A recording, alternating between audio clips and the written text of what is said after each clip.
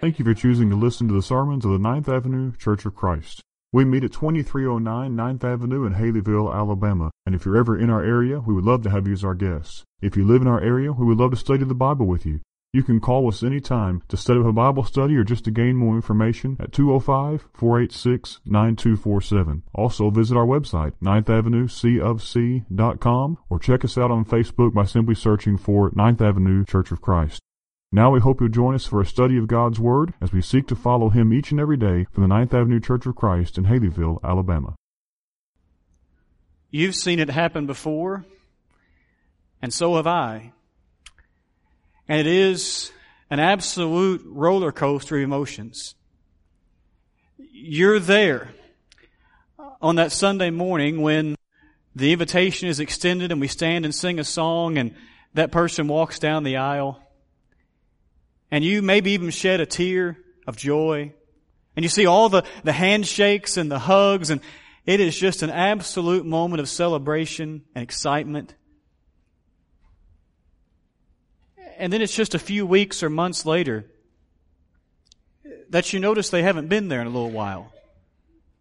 And you decide, it's not just the elder's job, or it's not just the preacher's job. I'm a Christian. I want to check on this person. I sat near them, or they were in my Bible class, or we worked together, or whatever it is. And so you reach out to them, and they don't return your phone call. They won't return a text message. You try to visit them, and you can tell they're thankful that you stopped by the house, but it's really, really clear that they're not going to be returning to that auditorium anytime soon, if ever. What happened? What happened? Now, of course, there are any number of reasons why that could happen to someone. Some are legitimate, some may not be so legitimate, but it happens. Last Sunday morning, we began a series of lessons on the parable of the sower. And we're calling the subtitles you see on the screens, How Receptive Is Your Heart? And we spent some time last week thinking about that first kind of soil in the parable, the wayside soil, or the soil beside the path. And if you weren't here last week, that sermon was recorded, is on our podcast feed if you want to go back and listen to it and catch up. And each of these lessons stands alone in its own way because Jesus was describing 4 different kinds of hearts. And that second type of soil, that rocky soil, may at least in part have something to do with that person I described a moment ago. Oh, it's not the only reason why that might happen to someone. But I think as we go through Matthew chapter 13 this morning, if you have your Bible and open to Matthew 13, both to the parable that Reese read a few moments ago, as well as to the explanation found in verses 18 through 23, you're again going to have the outline right there in front of you. Maybe, just maybe, we're going to get some reasons. But as we said last week, as we go through each of these 4 lessons on the different kinds of soil found in this parable, there's a couple temptations I want us to stay away from. One is, I don't want us just to gain information. Certainly, preaching is dispensing information. That's part of it. We need to learn and we study, but we need to also apply. But the other temptation is, I don't want us just thinking about somebody else. As we said last week, when Jesus gave these parables, He preached from that boat as people were thronging up on the beach on that day. He was talking, especially in this parable, about people who were in that crowd. Each of the 4 kinds of soil that He describes in this parable were represented in that audience that Jesus spoke about. I don't know, because I'm not God. I don't have the ability. But I don't know whether all 4 types of soil are represented in this room or not. But I do know, as I said last week, that we can be very tempted to just assume we are that 4th kind of soil, that good soil, and think the other 3, well, that has to be somebody out there, when at the very least, I can be tempted to be like those first 3 kinds. And that can even be true of the rocky soil. 3 things in this lesson will be yours this morning. First of all, I want you to notice, as we think about the rocky soil, that there was immediate receptivity. As with the wayside soil, One of the interesting things about each of the four kinds of soil, but specifically this one, the rocky soil, is this is not dealing with people who've never heard the message. Each of these four kinds of soil are people who have heard the Word. Jesus makes that very, very clear, and we'll talk more about that in just a moment. But the rocky soil represents someone who has heard. But you remember, the wayside soil was someone who listened, but they kind of already had their mind made up. That's kind of where we spent our time last week. They weren't really going to change. All they were going to hear was a story about some guy sowing some seed, and maybe there's some spiritual principle there, but not anything I need. The rocky soil goes a little bit further. If you're in Matthew chapter 13, look at the explanation that Jesus gives down in verse 20 of that chapter. Jesus said, "As for what is sown on rocky ground," verse 20, "this is the one who hears the word and immediately receives it with joy." Now there are three things in that one very short sentence that we need to have in mind as we think about this part of the parable. First of all, and notice how I emphasize this, they heard the word. This is not someone who just hears some philosophy out there. This is not someone who hears some watered down message. Jesus says they heard the Word. They're hearing, in His case, His own preaching. Maybe these are the same people who had heard John the Baptist preach and now they're hearing Jesus preach, or they've heard some other people, the apostles or others teach, or whatever it is, but they are hearing the pure message of the Word of God. And by the way, more than likely, many of them, if not all of them on that day, had been Jews before, or were still Jews this time, and had heard the message of the Old Testament their whole lives. So they're hearing the truth. That's very important. But Jesus then also says they don't just receive it. He says they immediately receive it. There's something about this message or something about this word that when they hear it, it excites them. They're ready to hear it. They want to hear it. And it goes in. They're just thrilled by it. And they're not going to just push back just to be contrarian. We all know people like that, right? They're going to push back just to be contrarian. I've told you about the man I knew when I lived in Nashville who was always finding something wrong with everything. And we had a day that was what I like to call a Better Business Bureau day, Chamber of Commerce day. 70 degrees outside, not a cloud in the sky, beautiful, breezy fall day. And I saw him in the lobby and I said, "Boy, it's so pretty outside." And he said, "Yeah, but it's too bright." You know people like that just push back just to push back. That's not this person.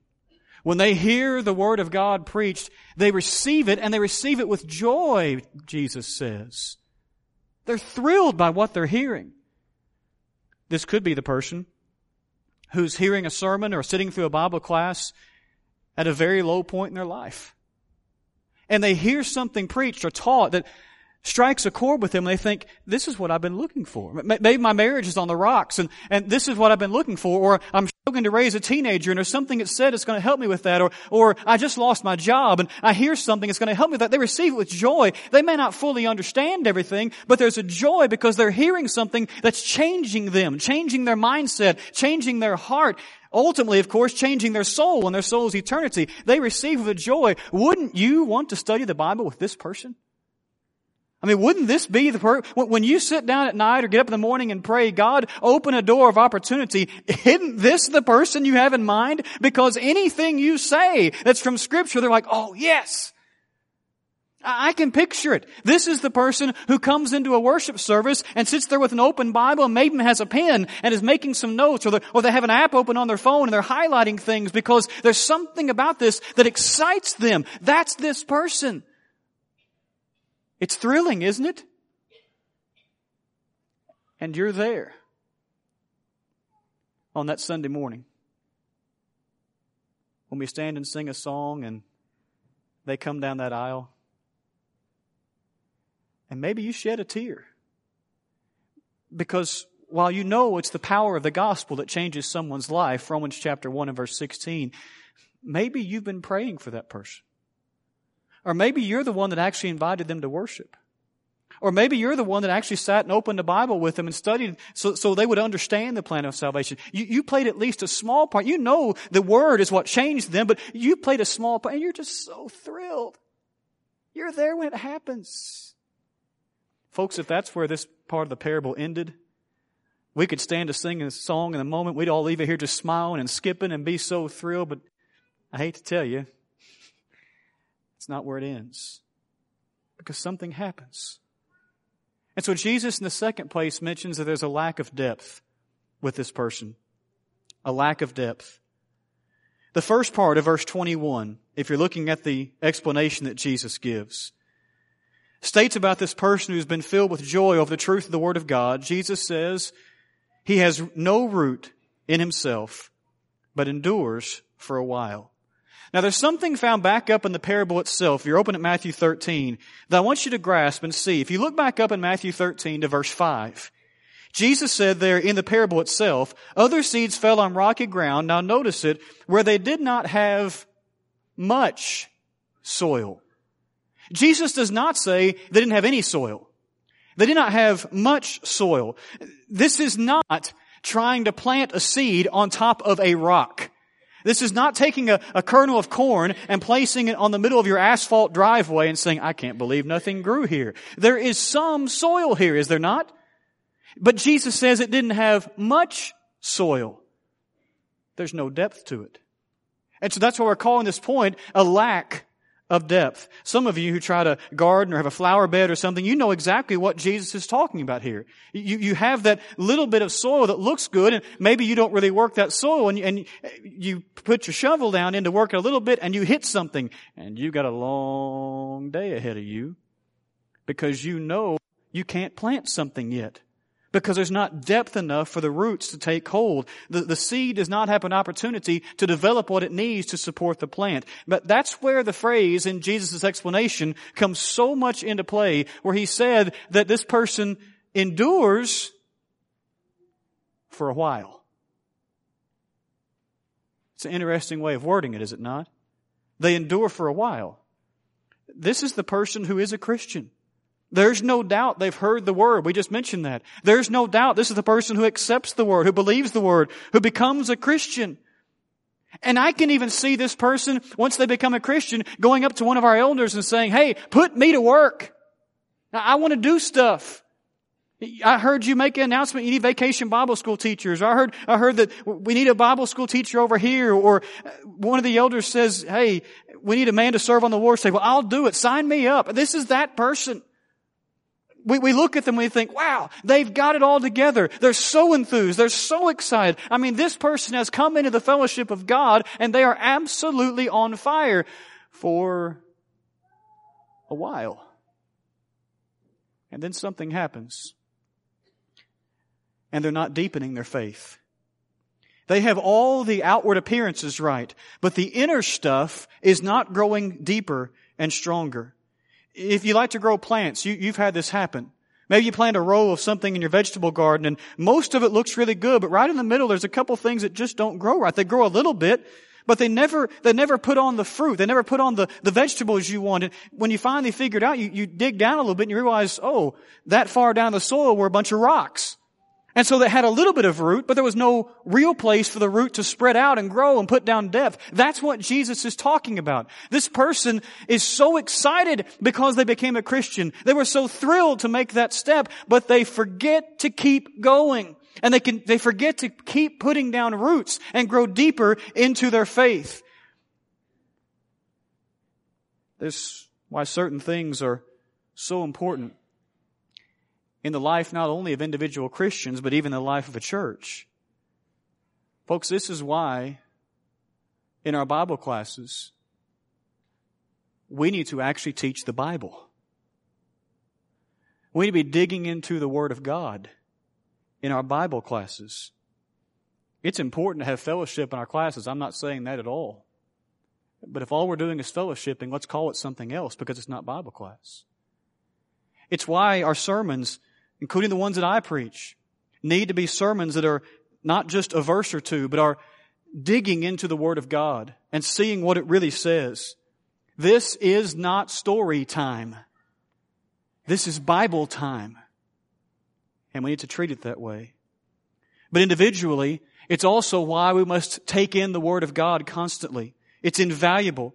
We have way too many Christians who know a whole lot of things about the Bible, but who aren't actually looking at the Bible and digging into it and seeing what it really says. When we fail to take in the Word of God, both individually and collectively, we're not deepening our roots as we should. And collectively, it can kill us. The prophet Hosea told God's people in the Old Testament, my people are destroyed. Why? For lack of knowledge. Hosea chapter 4 and verse 6. And you think about what Paul told Timothy, study to show yourselves approved unto God. That's an individual thing, but I think we can apply it collectively, can we not? We need to make sure that as God's people, we are digging into the Word of God, but that is so true individually as well, that we are deepening our roots. Why? That's the third thing. Because if we're not, we can have superficiality to spiritual death. Jesus makes it clear that difficulty is going to come.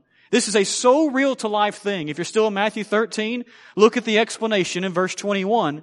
Because what causes this seed to fail to produce is tribulation or persecution that arises on account of the Word. Now, it's here that I want you to go back up into the parable again. And I want you to see how Jesus had put that in this word picture. In verse 6, Jesus said about that seed on the rocky soil, but when the sun rose, they were scorched. Do you remember last week, if you were here and we studied the wayside soil, what was it that took away the seed? It was those birds, right? And we made the point that that's just very natural. Birds see the seed and birds eat the seed because that's what birds do. They need to eat, they need to live. Think about what Jesus does with the rocky soil. Just as with the wayside soil, He doesn't make up something totally bizarre. He simply says the sun came up and scorched these particular plants, the seeds. If you were growing plants in the Middle East at that day and time, don't you think you knew the sun was going to come up? And don't you think you knew that in growing season the sun might get just a little bit hot?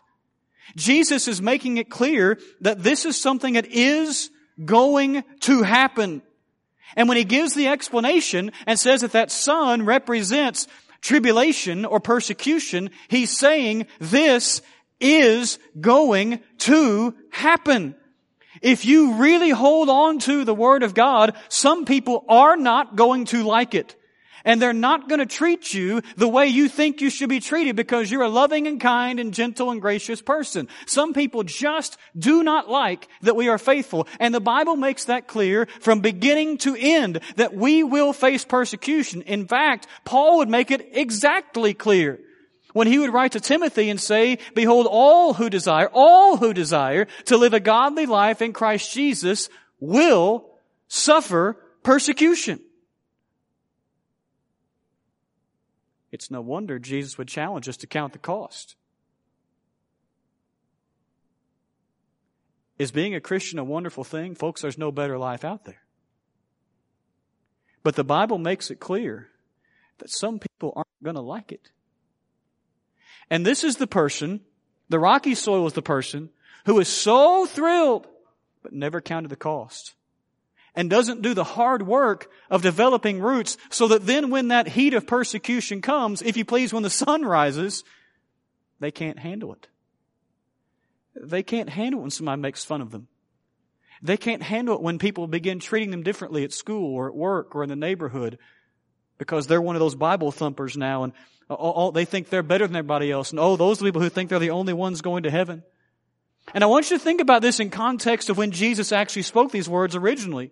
There were some of those who were listening to Jesus on that day who most likely had heard John the Baptist preach earlier, and their hearts were stirred. And many loved that John would call out the religious hypocrites, the elites of his day. And then further, they loved it when Jesus came along and did much the same thing. And that's why, at least in part, there's such a massive crowd around him that you remember the chapter begins, he had to go out into the boat to preach because the people were pressing up against him. The crowd is so large. They're excited and they're listening to them. But as Jesus began to continue to make it clear, it's not going to be easy to follow me. It's not going to be easy to be a disciple. A passage we studied a few weeks ago, take up his cross and follow me. It's not going to be easy. I'm not so sure about this. To the point it comes where you read the words, and all forsook him and fled. You and I may not face the exact same situation that they were facing as far as what they believed or thought about Christ or wanted to believe about Christ as the Messiah, the King, and so on and so forth. But we have got to understand that if we are not deepening our faith in the Word of God, that when the first heat of persecution comes, we will wither, we will fall away. Robert Mounce, in his commentary on Matthew, writes these words. He said, unless truth takes deep root in the human heart, it will be recanted as soon as it meets any opposition. Thin soil produces superficial commitment. My only qualm with that quotation is there's no such thing as superficial commitment. You cannot be superficially committed. You are either committed or you are not. But I think we get the point behind what he was writing. And Jesus goes on to say in the explanation that when this happens, when this person does not have their roots, when persecution or tribulation comes because of the Word, Jesus said, the English Standard Version has it, this person falls away. The King James Version has they're offended. I don't think that's what the word actually means. The idea behind this word, by the way, this is the Greek word from we get our word scandalized. It's actually that word. But it's the idea of someone who baits a trap and someone actually takes that bait on the trap. That's the idea behind this word. Is that not exactly what happens when we don't deepen our roots in the Word of God? We'll fall into the trap. We'll fall for anything and everything. It sounds religious, it sounds easy, it sounds something, sounds more pleasant. And so there's something out there that gets me out of the heat of persecution. I'll take that way out any and every time. That's what Jesus is saying. It's scary, isn't it? Because it's so easy to do. And it's so easy to justify. And it's so easy to fall away. By the way, just as a side note, there are many other passages we could quote or mention. But if there is any passage in Scripture that clearly teaches that once saved, always saved is not biblical, it's the rocky soil of Matthew chapter 13. Because this is the person who has believed the Word of God. They've received it with joy. They've obeyed. They're following. But then when the heat is turned up, they're gone. I don't think any of us would say, you know what, I think that person's going to be in heaven anyway, because Jesus doesn't commend this person in the least. It's only the good soil that's commended. But there is a level of faith. It's all superficial. And eventually that person spiritually is simply not viable anymore. Spiritually they are dead to the Lord. Now, it'd be really easy for me to be getting near the end of this sermon and say, so the solution is really simple. Just study your Bibles more, right? A lot of sermons in that way, right? What's the point of application? Pray more, study more, right? That's the whole application so many times. And in many ways, that is the application here. But I want to make just a very simple list for us all. It's not a specific list, it's a generic list. But I want us to think about some things we must remind ourselves. If I want to avoid being the rocky soil, if I want to deepen my roots, what are some things to keep in mind as far as reading and studying the Word of God? The first is the most obvious, and that is I need to be in the Word of God every day. Doesn't mean I've got to read the whole book of Ezekiel 15 times every day. It's not what I'm saying. But it does mean that I need to be in the Word of God daily. Some of you have large gardens, and you know if you let them go for 2 or 3 or 4 days, they're gone. Right? We have a garden, and it seems like we go to Maywood Christian Camp. When we get back, it's like, oh me. We got a problem now because we've been away from the garden for 6 days, and it's a mess. It's the same as it comes to the Word of God. If it is to be our spiritual food, if it is to be our spiritual drink, we need to be in it daily. I would also remind us that we need to make sure we're combining our time in God's Word with prayer. Do I pray for wisdom, that I'll understand what I read? Do I pray that I'll see those things in Scripture that will help me in times when I'm down or times when I do face persecution or difficulty? Do I pray that I'll know how to apply the things that I read as a Christian, as a husband, as a father, as an employer, an employee, or whatever it is? Do I pray that I'll be able to take those things? Do I pray I'll be able to share them with somebody else? Look at what I learned today. Not in some arrogant way, but I want to share this with you because I'm excited about it. Combine it with prayer. Third, I've mentioned this already, and I'm using this word intentionally. I need to demand that Bible classes dig deeply into the Bible. And I chose the word demand intentionally. when I go to Bible class, it's fine to have a study book. It's fine for us to use books. My Wednesday night class is going through a book right now. But if there is not serious time in the text of God's Word, then let's stop calling them Bible classes, because that's not what they are. This is not time for us to spend 40 minutes fellowshipping and 5 minutes reading a verse and saying, how do you feel about that? And how do you feel about that? How do you feel about that? I want to know what God says. And tied to that, I also need to demand that sermons do the same thing. I'm not saying every word of a sermon has to be a scripture quotation, because this sermon would not qualify. But everything that's said in a sermon needs to be deeply based on the Word of God. Either walking through a text and seeing what's there, or taking a general view of a topic, the subject of baptism, or the subject of Christian marriage, or the subject of the one church, or whatever, and seeing what Scripture says. This is not a time for someone, myself or Tyler or a guest speaker. This is not a time for us to get up here and tell 15 or 20 stories and quote a verse and say that's a sermon. This is a time for the Christians to demand that whoever stands up here, even if it's me, is preaching the Word of God. Because, number 5, I understand that persecutions are going to come.